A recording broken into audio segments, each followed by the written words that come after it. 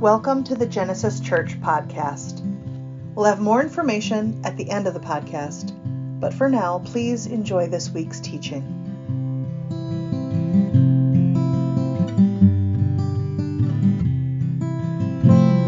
Our second scripture this morning is from the Gospel of Luke, chapter 1, verses 24 to 45.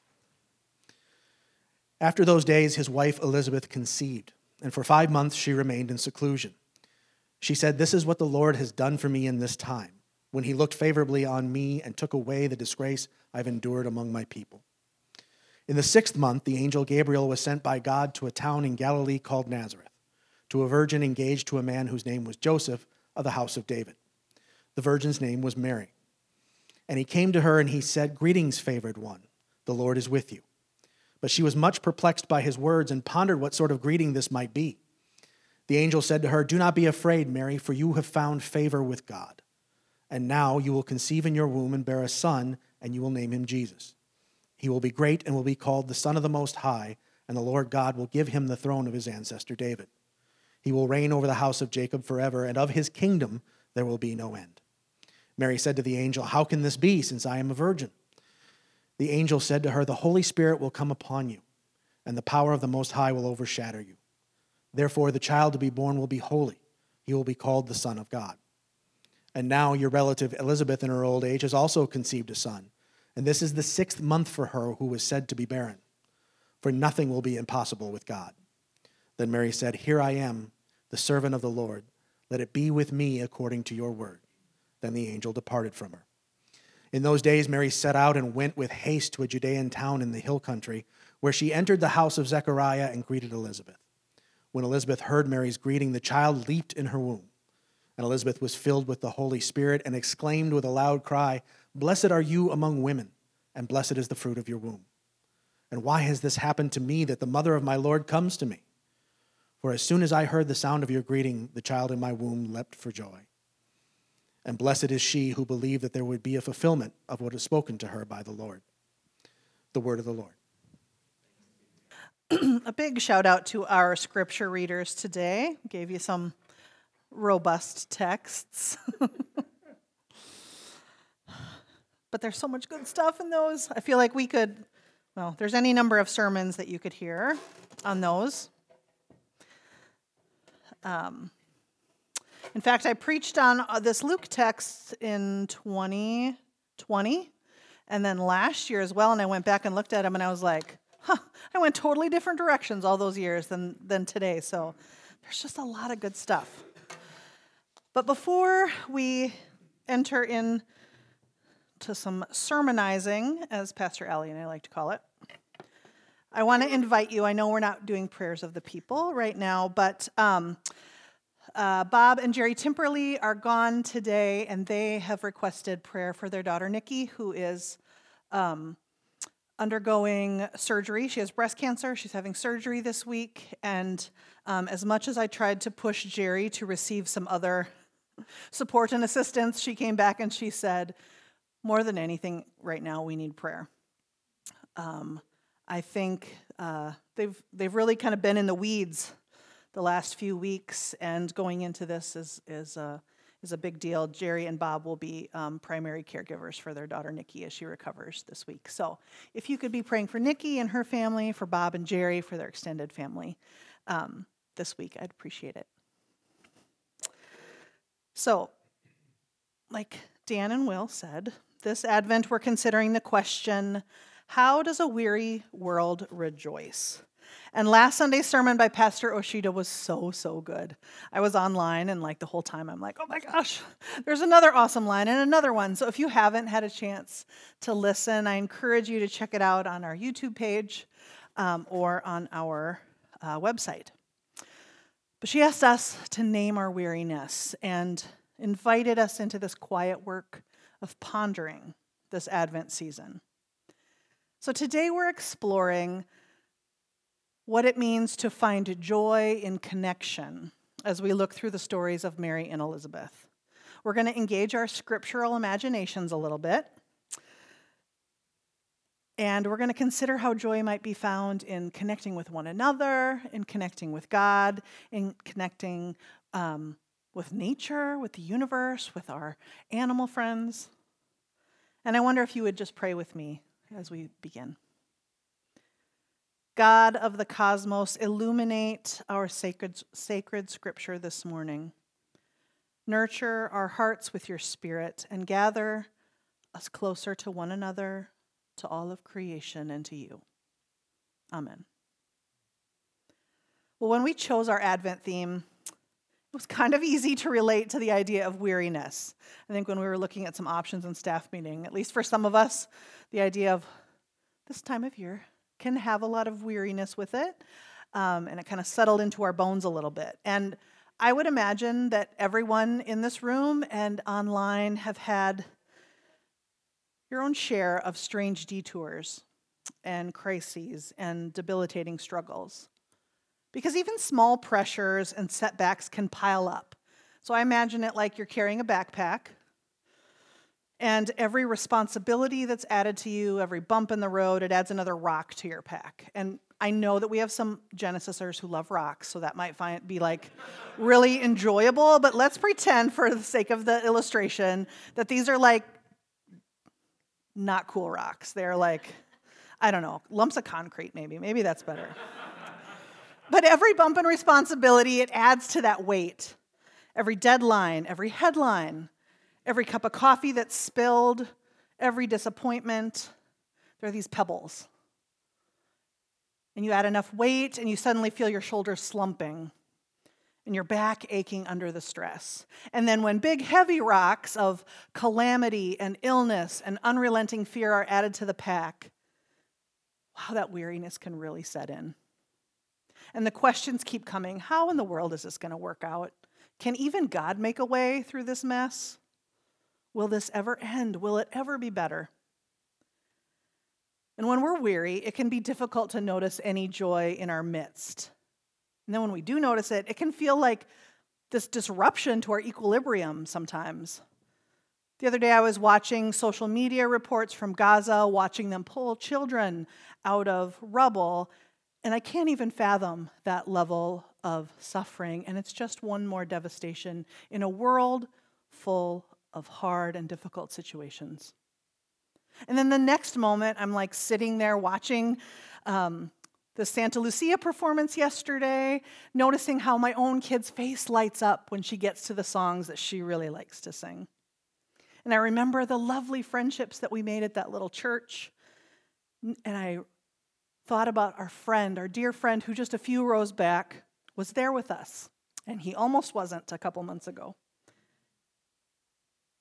And as the Lucia story is told about a young girl who went with candles tied on her head into the catacombs to feed the hungry people, my heart just ping-ponged between the grief of this world and the weariness, the despair that so easily creeps in, and these moments of joy and nostalgia and sweetness. Hope feels impossible when we are weary. Joy feels difficult to accept sometimes in the midst of the hard stuff of life, and sometimes joy surprises us, even when we're in the thick of it. And I don't mean a Pollyanna happiness that just pretends to cover over the hard stuff with some toxic positivity. Brené Brown in Atlas of the Heart defines joy as this intense feeling of deep spiritual connection and appreciation. It's rooted in our connection, and it extends beyond human relationships.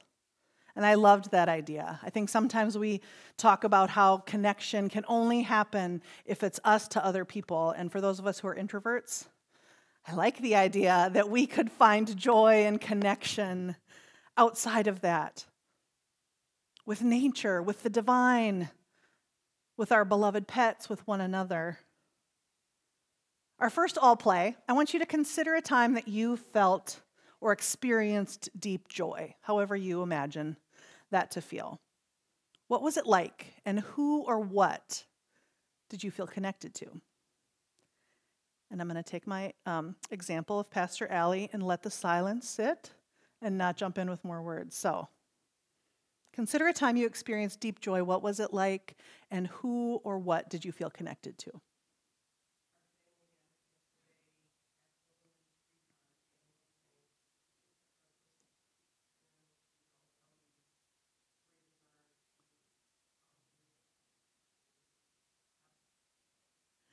Joan said yesterday they did their annual family outing to get Christmas trees, and she said it was, I'm going to just insert a whole bunch of what I think it probably was, beautiful and lovely to be with her grandkids and her children and with Steve and to experience that annual tradition and live deeply into that.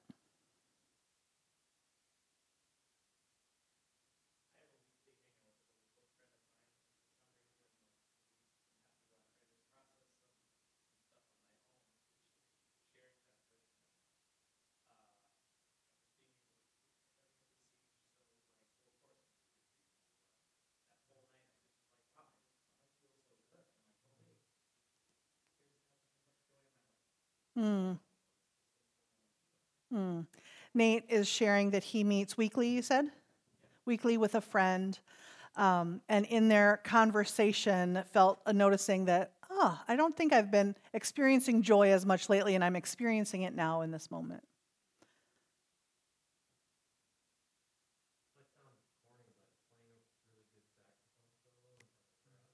Yeah, not all corniness and all levels of very earnestness is welcome. So I know, yeah, that's welcome. So Will said playing a saxophone solo in front of a crowd of people, right? Is that right? Yeah. And playing a good one. Okay. All right. So yeah, it's your experience. You can put whatever parameters you want on that. So, and he played it well, guys, online. So he played it and did awesome.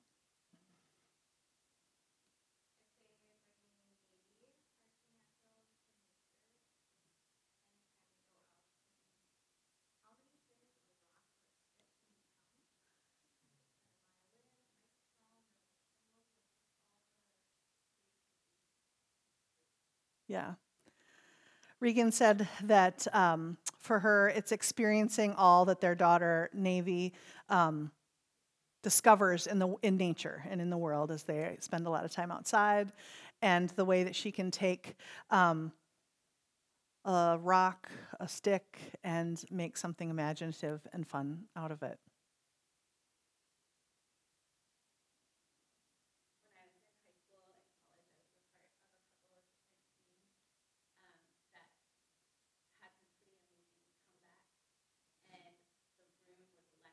Mm.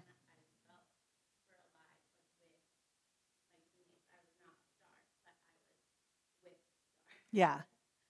Michelle's, yeah. Michelle said that when she was in, did you say high school or college? Both, high school and college. Michelle was on a couple of sports teams that had some amazing comebacks. And she said that it felt electric to be able to experience the energy in that space and to be part of a team with all variety of skill.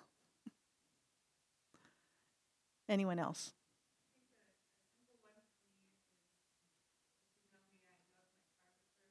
Yes.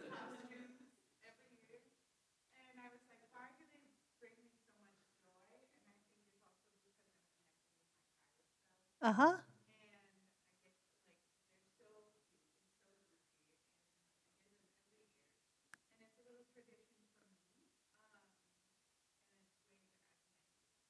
Yeah. Cassandra collects these little birds, little bird statues. They're felt, yeah, from Target. And when I say collect, she's got a substantial collection.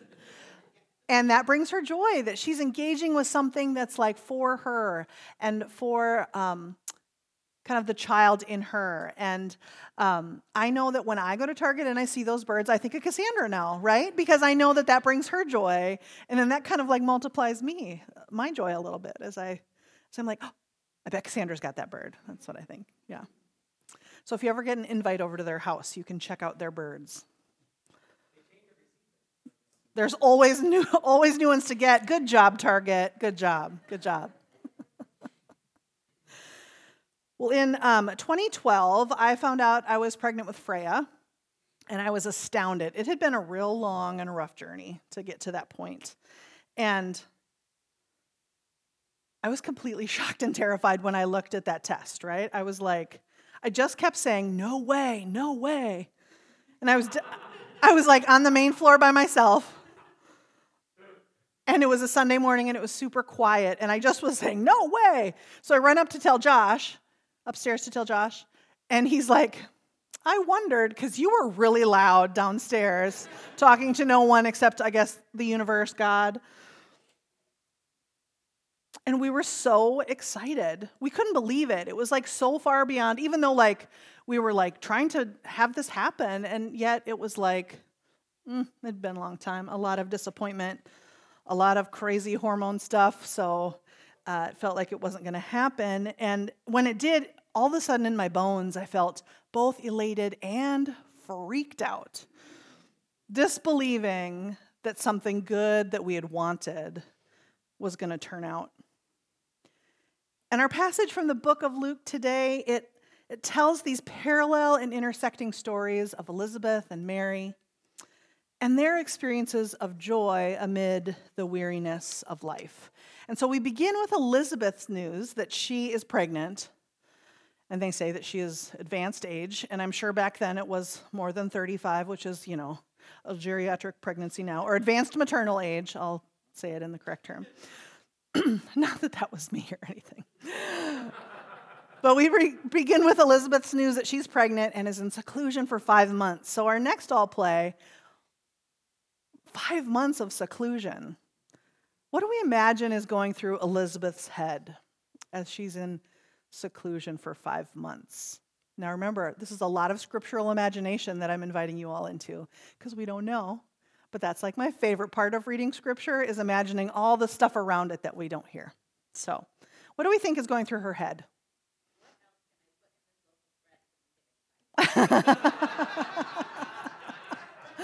Michelle said, what else can I put in this loaf of bread to make it exciting? Yes.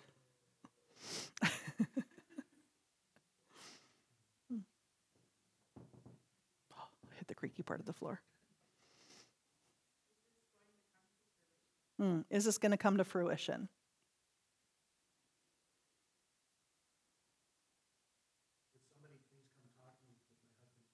Yeah.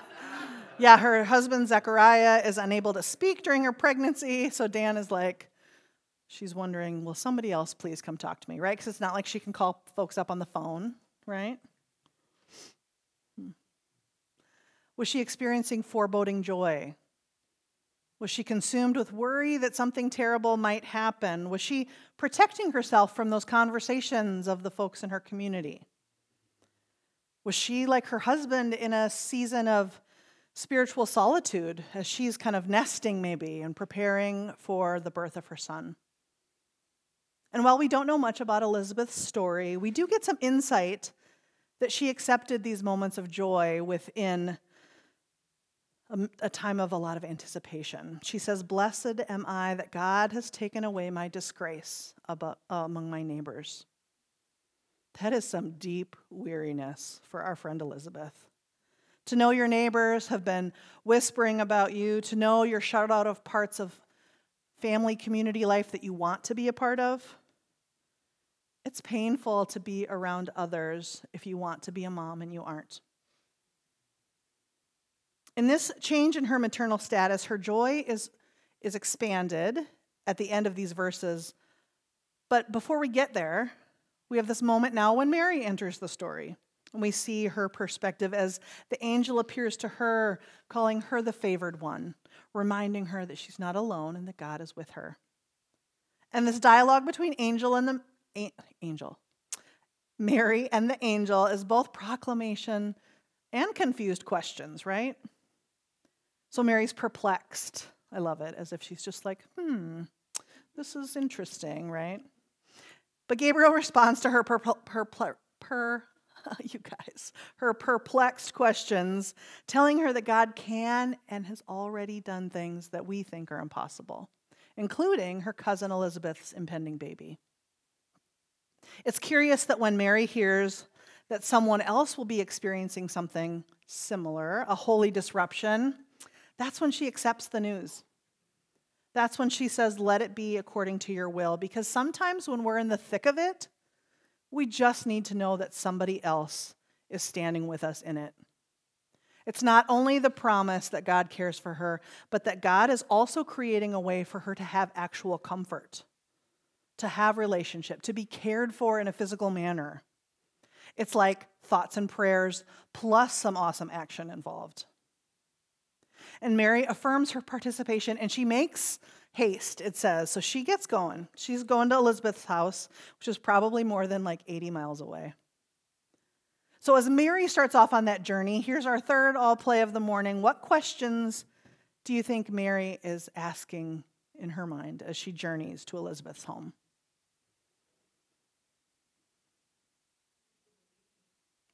Will Elizabeth believe Mary? Yeah.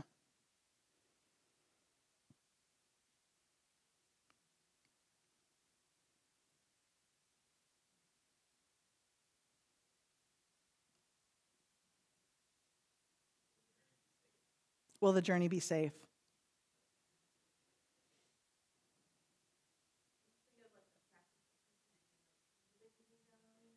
Yeah. Right.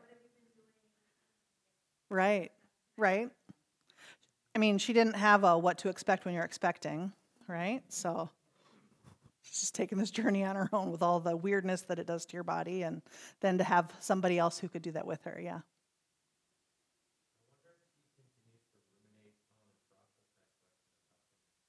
Mm. Yeah. Yeah.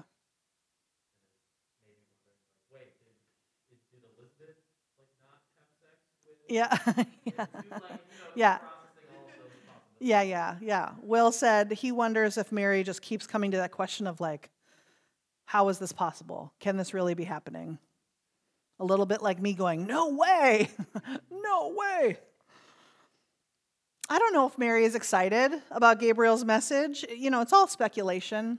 But I would imagine that the idea of being an unmarried, pregnant teenager in Nazareth would have been, not an easy journey to undertake.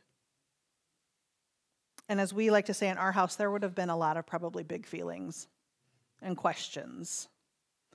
How lonely she must have felt.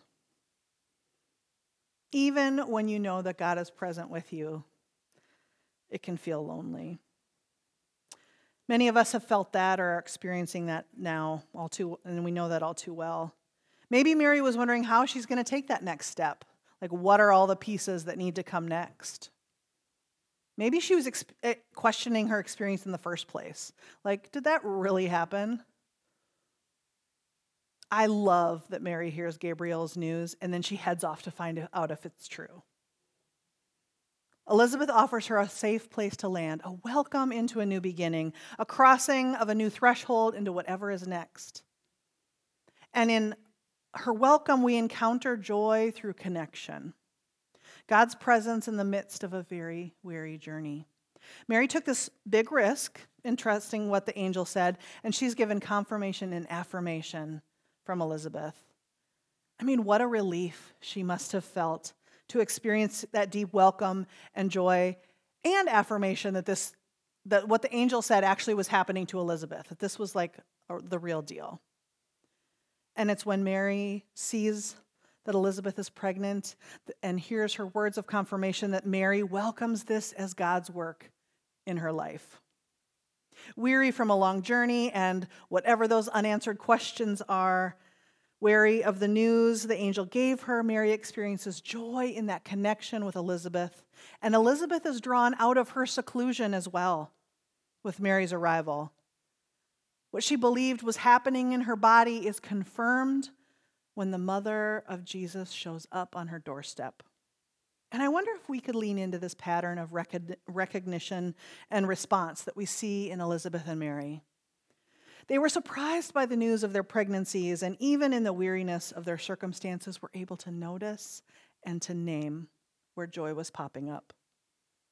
As Scott Erickson says in Honest Advent, those same surprises happen to us as well. He says it's a surprise that life can come out of barren places. It's a surprise that meek nobodies take part in divine plans. It's a surprise that messengers are sent all along our paths, hidden from us in these difficult journeys of life, to let us know we're not alone. It's a surprise that nothing can separate us from the love of God. It's a surprise when joy arises, especially when the landscape looks bleak. And on days when I can believe it, I am awestruck with wonder at the absurdity and the surprise of it all. And it's not how I expect it. I make really good plans in my head, but I'm routinely shocked at how things turn out. And some days I really want a God that shows up and is going to really kick some butt and set everything right, shaking off the oppressive weariness of our daily lives. And instead I get God incarnate as a baby and a promise that everything is going to be turned upside down. When you're weary, that radical promise is real difficult to wrap your mind around. Could we consider the absence of pain when that's what we know? Could we consider that peace could arise when it feels like there's so much constant chaos? It's all too much to hope for sometimes. This restoration and this liberation that the birth of Jesus ushers in. It's almost too much to hope for that we could be surprised by the joy that gathers us together. And when I find that hope in short supply, which I do and every pastor does, and if they tell you differently, ask another question of them. But when I find that hope in short supply, I turn to each of you. And I receive that hope and that joy back. I borrow it from you, and we borrow it from each other. That's why we live a life of faith within community. For the deep need in our bones to be reminded of and to remind each other of God's presence in our midst. And when we can't rejoice, when we are too weary to rejoice, we can carry each other's joy. Like our Isaiah text this morning, we can be part of giving God's comfort to and receiving it as well. We are Mary showing up unannounced, hoping for welcome and proof that it's real.